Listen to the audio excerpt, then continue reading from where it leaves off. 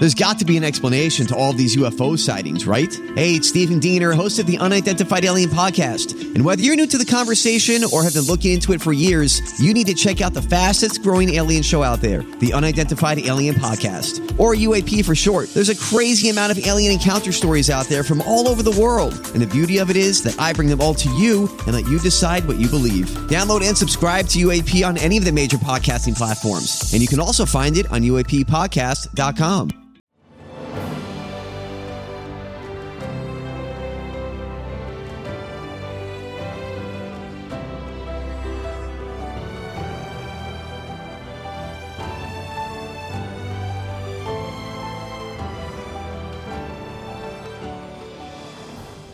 Welcome to the newest episode of Beyond the Fame with Jason Fraley. I'm your host, Jason Fraley, picking the brains of the top filmmakers, musicians, and artists of our time. 25 years ago today, Pam Grier rolled up to the Golden Globes as a Best Actress nominee for Quentin Tarantino's Jackie Brown. I spoke to Grier in 2017 when she came to DC for the Salute Her Awards luncheon and Ubiquitous Expo, as well as to promote the new streaming service Brown Sugar as a platform to watch Shaft, Superfly, and her own iconic film Foxy Brown. Jason. How are you, Ms. Grier? Well, I am, as they call me, you can call me Miss Pam. Miss Pam, how are you, Miss Pam? And I, they call me also Dr. Grier, so whatever you want. Dr. Grier, Dr. Foxy, Dr. Brown, any of those work? Hey, yes, chef. Anything. Well, thank you for your time. This is an extraordinary, event for me. As always, I'm overwhelmed, and I am surprised and humbled and honored, and it's great because I'm a teacher, and I think to be able to share your past so you can move forward with new invention, with ideas, because I think the streaming service of Brown Sugar from Bounce TV is just it was so long overdue. Absolutely. And so we have a ton of stuff we can talk to you about. My God, more than a ton. How about 2 tons? Make it 10 tons. Okay, we got 10 going, let me tell you. And for one reason, my mom has been very ill. She's 88, and she couldn't afford to go to movies, just like probably a lot of our parents, because they wanted to keep us in school and clothed and, make sure we had everything. And so during, the winter, and as Brown Sugar was being released, we just had a movie-thon festival of Brown Sugar content and popcorn and movies she hadn't seen, and she laughed, and they're movies that our greatest stars have been in, and they're obscure, haven't been seen, and now you can revisit and see these films, and hopefully it'll inspire new filmmakers. Absolutely. We're talking about some of the films that you can see on Brown Sugar. Do you have a list of some of them, the ones that are going to be on there? I do. There's over 200, and I don't know if you have all day. However, Cotton Comes to Harlem with Godfrey Cambridge, In the Heat of the Night with Sidney Poitier, Car Wash with Richard Pryor, The Hammer, Black Caesar with Fred Williamson, Richard Pryor live on the Sunset Strip. Then you have mine, Foxy Brown, Jackie Brown, Coffee, Sheba Baby, Black Mama, White Mama, Original Gangsters, Drum, and another 150. That's so great. Any Shaft or Superfly on there? Yes, Superfly and Shaft are there. And also, Richard Pryor had done a war film that was obscure. Of course, we had to watch it, and he was brilliant. The story was wonderful. Back, you didn't see as many movies because I don't think they had, the promotional budget to see some of the films. They are extraordinary. It's worth revisiting just to spend a weekend or a film party just watching these great films, which is a part of not only cinematic but artistic history and our cultural history. Absolutely. How do our listeners sign up for it? What's sort of some of the logistics there? Well, the logistics is brownsugar.com, and I think Apple has a link to it, and so does Microsoft. They both have links to Brown Sugar, and I think it's brownsugar.com. Gotcha. And do you know You what? can't miss it. You'll get hundreds of links. All right, everybody. Well, They're on your phone or iPad or a laptop, but that's where you can find it. And I must say that it is extraordinary at this time because we have the access to so many, cable companies, pay-per-view, and we have the streaming on our computers. Absolutely. So, was this your brainchild? You and a couple other people? Like, I want to know how. I'm not that smart. I was, and I have been. Right. Matter of fact, I came up with back in the early '90s. I always thought of with all of the, going to the Black media and journalist conventions, and I'd be on the panels, and I always asked, when would there be a Afrocentric, a Black network that's not cable, to be equated to NBC, ABC, CBS, supported by advertisers. Right. And the room went silent. You could hear crickets. And I said, it's not that difficult. There's a few billionaires. You don't need that much. And I think you have an IPO, put a company together of reputable people where investors wouldn't lose their money. Mm-hmm. And they know that it's going to a great, cause, a network, which would have Afrocentric, Afrocultural news, like a CNN all day. Right. There's so much going on. Art, history, PBS, Henry Louis Gates, historical, there's so much. And everyone's now recovering the inventions of our heroines and heroes, from medicine to scientific tests. If you look at, the women from the movie we saw with Taraji P. Henson, the people didn't even were aware the hidden that figures. These hidden women figures, were scientists for NASA and had to fight just to be recognized, and that's a part of history. And now when you have, with hidden figures, so now when you have probably more that are going to, be discovered, it's more content, more movies that people will say, yes, but it's not only is it entertaining, it's education. Absolutely. Without being in a school, in a class, in a book, and everyone's trying to keep everything close, as valid as possible, cinematically. But it's just so informative. People are going, oh, how wonderful is this? So it brings a feeling, almost a political and consciousness of pride. Well, it's such a great idea, and you mentioned sort of Taraji and Hidden Figures and those actresses today, but you were really one of the pioneering ones, man. I mean, I do take that credit because in back as I was raised from my grandparents from Wyoming, my great grandmother had a sugar beet farm and a hotel for the blacks and Chinese that worked on the railroad. Mm-hmm. And outside of Cheyenne, Wyoming, way back in the day, early 1900s, she was an entrepreneur. And my grandfather wanted to teach all the girls to be equal to the boys, to be able to hunt, fish, change spark plugs, change a tire, bring the boat in. She wanted the girls to do everything the boys could do. He was the first feminist in my life that said life is imbalanced if a woman cannot do things, and a man will respect her if she can. So that had been my mantra all my life, and I brought it to film. And at the time, the women's movement was beginning with Gloria Steinem leading the charge for equality. And my mom, when we went to England, there were women there who were all white, and we lived in a community off their base, and they were so into American. They loved Fats Domino. They loved Nat King Cole. Right. They loved American music and dancing and culture and clothing and the pop culture of America.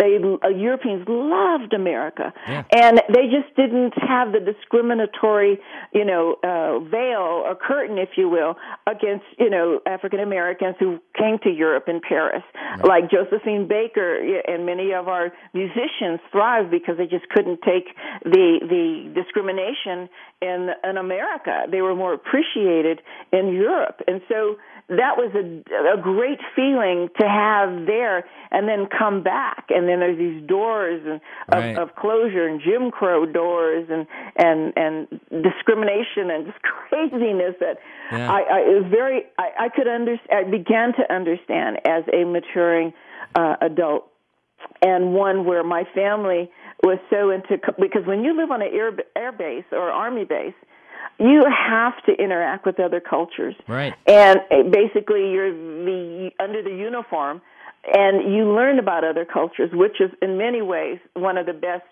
cultural and political educations you could have was in the military, because you needed each other to survive. So with that said, I had that tool as well. I had a military, a rural, and an urban, education environment to be exposed to various aspects of us, our U.S., our America, our history. And so I wanted to bring that to film. And everyone would say, no, they're not going to. But I had the forethought of Roger Corman and Jack Hill and Larry Gordon. And they had started AIP, American International Pictures, with Jim Markoff and James Nicholson. And they had already started films with Roger Corman with women being very independent. They were exploitative. It was sexy. They were, revealing in their clothing, and women were hot and chewed gum, but it was very European. Right. Which the Europeans had a different flavor. It was la dolce vita. It was new wave. It was, which we had a very subtle puritanical Americana kind of background, and often the religious dogma was inflected and oppressed women, and women were waiting to burst out the seams, or as you say, burst out the bra, which they started burning.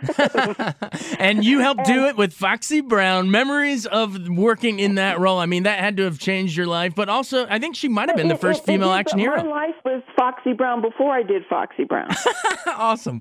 I've helped women who were being attacked in a parking lot, and I could have been hurt or killed. I risked my life to save a woman being beaten up by a mugger who was trying to take her purse. A puppy fell out of a van, and a vet had just adopted this puppy, and the window was open. It fell out in the middle of the intersection, and I pulled my car in the intersection and put my flashers on and jumped out and grabbed the puppy and saved its life before it was crushed by traffic. So that's the real deal. I'm not going to hit my car. And so I was a perfect fit for the films that, because oppression I couldn't handle. Being beleaguered with seeing people suffer. And my mom shielded the eyes of myself and my brother when we had to walk and we couldn't ride the bus off of an air base down south when we were small. She shielded our eyes because there had been something hanging from a tree. Oh, and I think it was a human being, possibly a black man. But whites were hung as well if they colluded with African Americans or hid them or allowed them to trespass, if you will. Wow. So when you have that, and the pain of that, and seeing it in your mother's face, and then as you get older, you see and understand things that, oh my God, it was probably a man hanging from a tree. Oh. And "Strange Fruit" was the Billie Holiday song that she recorded regarding that in the South. And when you aren't shielded for the reality, that's why I live in a kind of a rural area. I don't live in the big city of L.A. or New York. In hotels I always stay in, but to be out in the real world, to see real people, real bigotry, real pain, real joy from some people who are just hardworking, honest people, and may say, I don't like some of the people who are but I love you, Pam, because you are fair. You take care of us. We don't see color in you. We see you as a fair person. And they have been taught by other news or family or culture that people of color, are angry and resentful and are going to always try to, be a part of some criminal act. And it's not true. But when I'm able to sit down with them and let them know that not everyone of color is a criminal, and that sometimes you believe because of your culture. I mean, you still have a constitution that says African Americans, blacks are three-fifths of a human being. It hasn't been struck out. It's still there. Oh my God. And people still believe it. So when you can have a body of film, of decades of film, of people being just like everyone else, the triumph, the struggle, the identity, the crisis, and now we're going into people trying to cope with gender identity. Right. That's the new and transgender identity, which is biological, and people still haven't grasped onto that. Right, absolutely. They're still trying to deal with people who were born gay. Are they really, or is it a choice? No, I don't think it's a choice when you're attracted to someone of the same sex. I think it's biological, and you don't have control of who you are supposed to procreate with. Right. I think it's that deep. But no one, if it's not, stamped bona fide by somebody, then, but it's up to us to educate ourselves. In order trying to encapsulate myself and why I've done all the films that I've done, where I played Hershey Las Palmas, I played a man who converted to a woman in Escape from New York, Snake Plissken's best friend. Right. Carjack Malone. So I've been able to play a transgender person. And I think the more we evolve cinematically, we're teaching through entertainment. I'm Bradley Trainer. And I'm Don McClain. We have a podcast called Blinded by the Item. A blind item is gossip about a celebrity with their name left out. It's a guessing game, and you can play along. The item might be like, this A-list star carries a Birkin bag worth more than the average person's house to the gym to work out. Pretty sure that's J-Lo. And P.S. the person behind all of this is Kris Jenner, LLC. We drop a new episode every weekday so the fun never ends. Blinded by the Item. Listen wherever you get podcasts and watch us on the Blinded by the Item YouTube channel. And just kind of jumping off of that, what you were just saying about sexual identity, you also did 6 seasons of The L Word. So there you go. Yes, I did. And I wanted to do it because I just was not aware of the discriminatory practices that the LGBT community had to endure. And I really wanted to educate myself and learn about another culture, another group who have struggled, like African Americans, like women, people of color, Asians Japanese who were put in concentration camps. You need to do that, or your life is not full, and you don't fill your life because you want to have an agenda, or to oppress, or to be rich, or to have as many cars, or whatever. I do it because it's joy.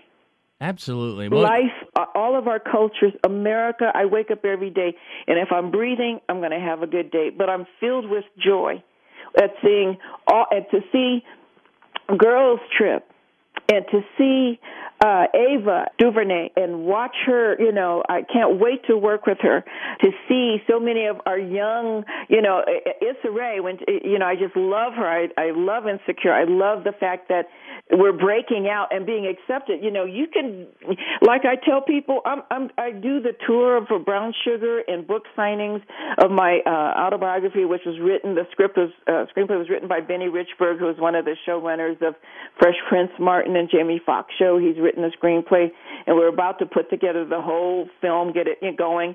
To see, that I've come a long way, not only by myself, but I did get my womanhood, my ideas from the women in my community. I was Foxy Brown before Foxy Brown. I was Coffee before Coffee. I was Jackie Brown before Jackie. And then the inspiration that others have gotten from me, they will inspire others as well, which will be a part of our cultural identity, our cultural awareness and pride. So to be a part of this movement for women and wake up with that joy, let me tell you, is nothing sweeter. That's so awesome. You mentioned Jackie Brown. Before you go, I really want to know what it was like working with Quentin. What was that whole experience like with Mr. Tarantino? It's a lesson. It's a master class. It's a PhD class in humanities. in filmmaking. I can't wait to sit down on more Q&As with other groups on working with him and where he learned his craft from, as many places that I had learned mine as well. But he took a lot of his inspiration from many filmmakers, and from Bobby Womack, the music from the music of the 60s and the 70s, and the clothing. You know, he grew up in a time where if you look at even Pulp Fiction, the clothing, like the skinny ties and the stingy brim hats, and you know, the dancing and the twist, you know, all of that's from a culture that we also loved. But and if you saw Five Heartbeats, and thank God for Robert Townsend and his inspiration, and so many of us, and Eddie Murphy, who have brought something for us to value and look at and be prideful of, and be horrified of and laugh at. You know, his work is extraordinary because like me, he observes real people. You can't be a great director and actor if you stay in a bubble. You need to get out, see people, smell people, feel them, hear them, and you will come up with good content.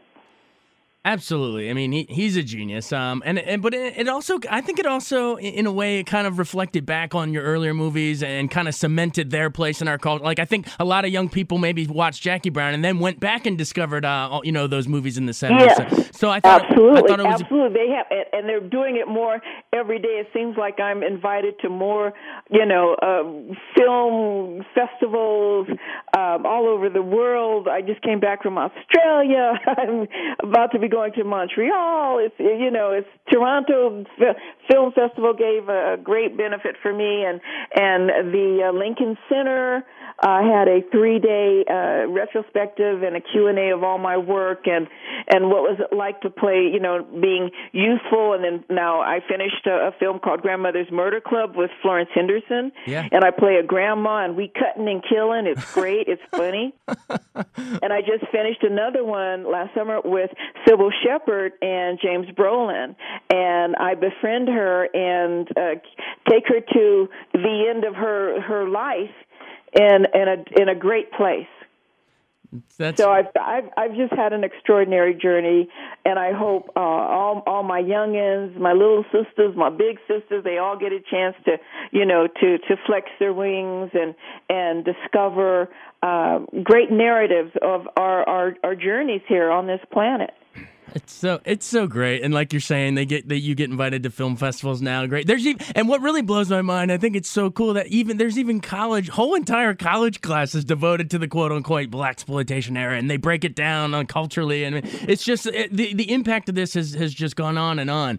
What they need to know, and when they say blaxploitation, it was a coin. It was coined by the two black advertisers in American International Film Company that produced my film, so that the advertisers and the exhibitors would know that its exploitation is adult, and there's going to be crime, good versus bad. There's going to be sexual content, some profanity, and when it came to blaxploitation, it's for the black audience, which will have black genre and vernacular and culture and music and clothing. So it was basically to identify to the exhibitors if it's a black film or a white film. Gotcha. And that's what you have to clarify so people don't continue with a false narrative because they won't know what it means. Right. Okay, I see what you're saying. So you're saying that we need to kind of push back on the notion that there was some stereotyping going on and look at that. Stereotyping a derivative. Everyone's derivative of everything. Right. Yeah. True. Well, but it also if you do one movie about deep sea water, there's 3 other movies being done. Right. Aliens, 3 other alien movies being done. Right. Cowboy movies, 3 other, True Grit, and a few other Westerns being done. That's just the nature nature of the beast. But as far as exploitation for us, we got into the unions. We were paid very well. Our unions protected our pensions. People got work. No one was exploited or used, worked for free or little. Everyone got, because the unions demanded that. That's one thing you can say about our Union of Screen Actors Guild, is that it protected the actor. And that's why you're protected on the set. You're protected with your insurance and your health insurance you have, and your pension plan. So with that said, to be a part of our union, which is artistic film, cosmetics, hair, everything, you want to, and you are so, once you get in, there's a code of ethics that you have to follow. Right. And most people do. And so to be a part of it, to be a part of something that protects something, artistic pride, is very valued in our community, in our film community. And so that's why you see people working so hard. You can make films for $5,000 or $50 million now. So with great narrative, and people, we've created a brand. It's called Audience Participation. It's a class. Yeah. Our audience development is a class in film school. How do you develop an audience that follows, say, Quentin Tarantino, or Robert De Niro, right, or Eddie Murphy. Right. These are classes that you develop, so you can have a brand, a commodity that is worth something, is of value. Absolutely. Well, I mean, you've had an amazing career. We won't, we know you're busy, so we'll let you run. But before we go, remind our listeners how they can see you. I know it's Friday at the Salute Her Awards luncheon at the Marriott, and Saturday at the Ubiquitous Yes, I'm Expo. getting an award. Oh my goodness, we're going to have. I think it starts at 11. It's an award luncheon, 11 to 2. And that's on Friday, and then okay. I can't wait. I hope a lot of people come, and I'll try not to be too crazy, but at my age, I earned it. You can do what you want at this point. I earned every bit of it, let me tell you. To do comedy, to make people laugh, to make people cry, to make people think, if you look at, here I am doing Escape from L.A., playing a man. It was great, and I'm flying around like some of the monkeys in Wizard of Oz, up in the air, crazy stuff. And then to do Miami Vice and Law and Order, because I play assistant attorney general, had to learn a lot of legal, dialogue, and then to do Quentin's movie, and it was so, the freedom of working with him. And you have to rehearse, but to work with him is pure freedom. That's one thing I can say, and I so look forward to, another future with my age and my crankiness, and, get out of my way before my teeth fall out and I hit you with it, kind of thing. So I'm looking forward to it, aging well and sharing, what I've learned with the youngins. Cranky Brown. Yeah, it'll be cranky or bitchy Brown. Oh, that's the perfect place to leave it. That's hilarious. See, you still got, you're still quick and hilarious. I love it. Yeah, everything I do is stand up now, so I just came on out and said, let me show you how I can do it. I learned from Monique. Awesome. That's so great. All right. Well, everybody come check out Pam Grier at the Marriott Awards luncheon there Friday, and then the Ubiquitous Expo at the Convention Center on Saturday. And then also make sure you check out the streaming service Brown Sugar. Thank you so much, Pam Grier. This was right. awesome. It's going to be bitchy sugar and bitchy brown. Hey. Awesome. I love it. There you go. All right. Thank you so much for your time. We really appreciate it. All right, Jason. Thank you. Bye now. Thanks so much for listening to Beyond the Fame with Jason Fraley. Our theme music is Scott Buckley's Clarion. Remember to give us a 5-star rating if you like what you hear. We'll see you next time.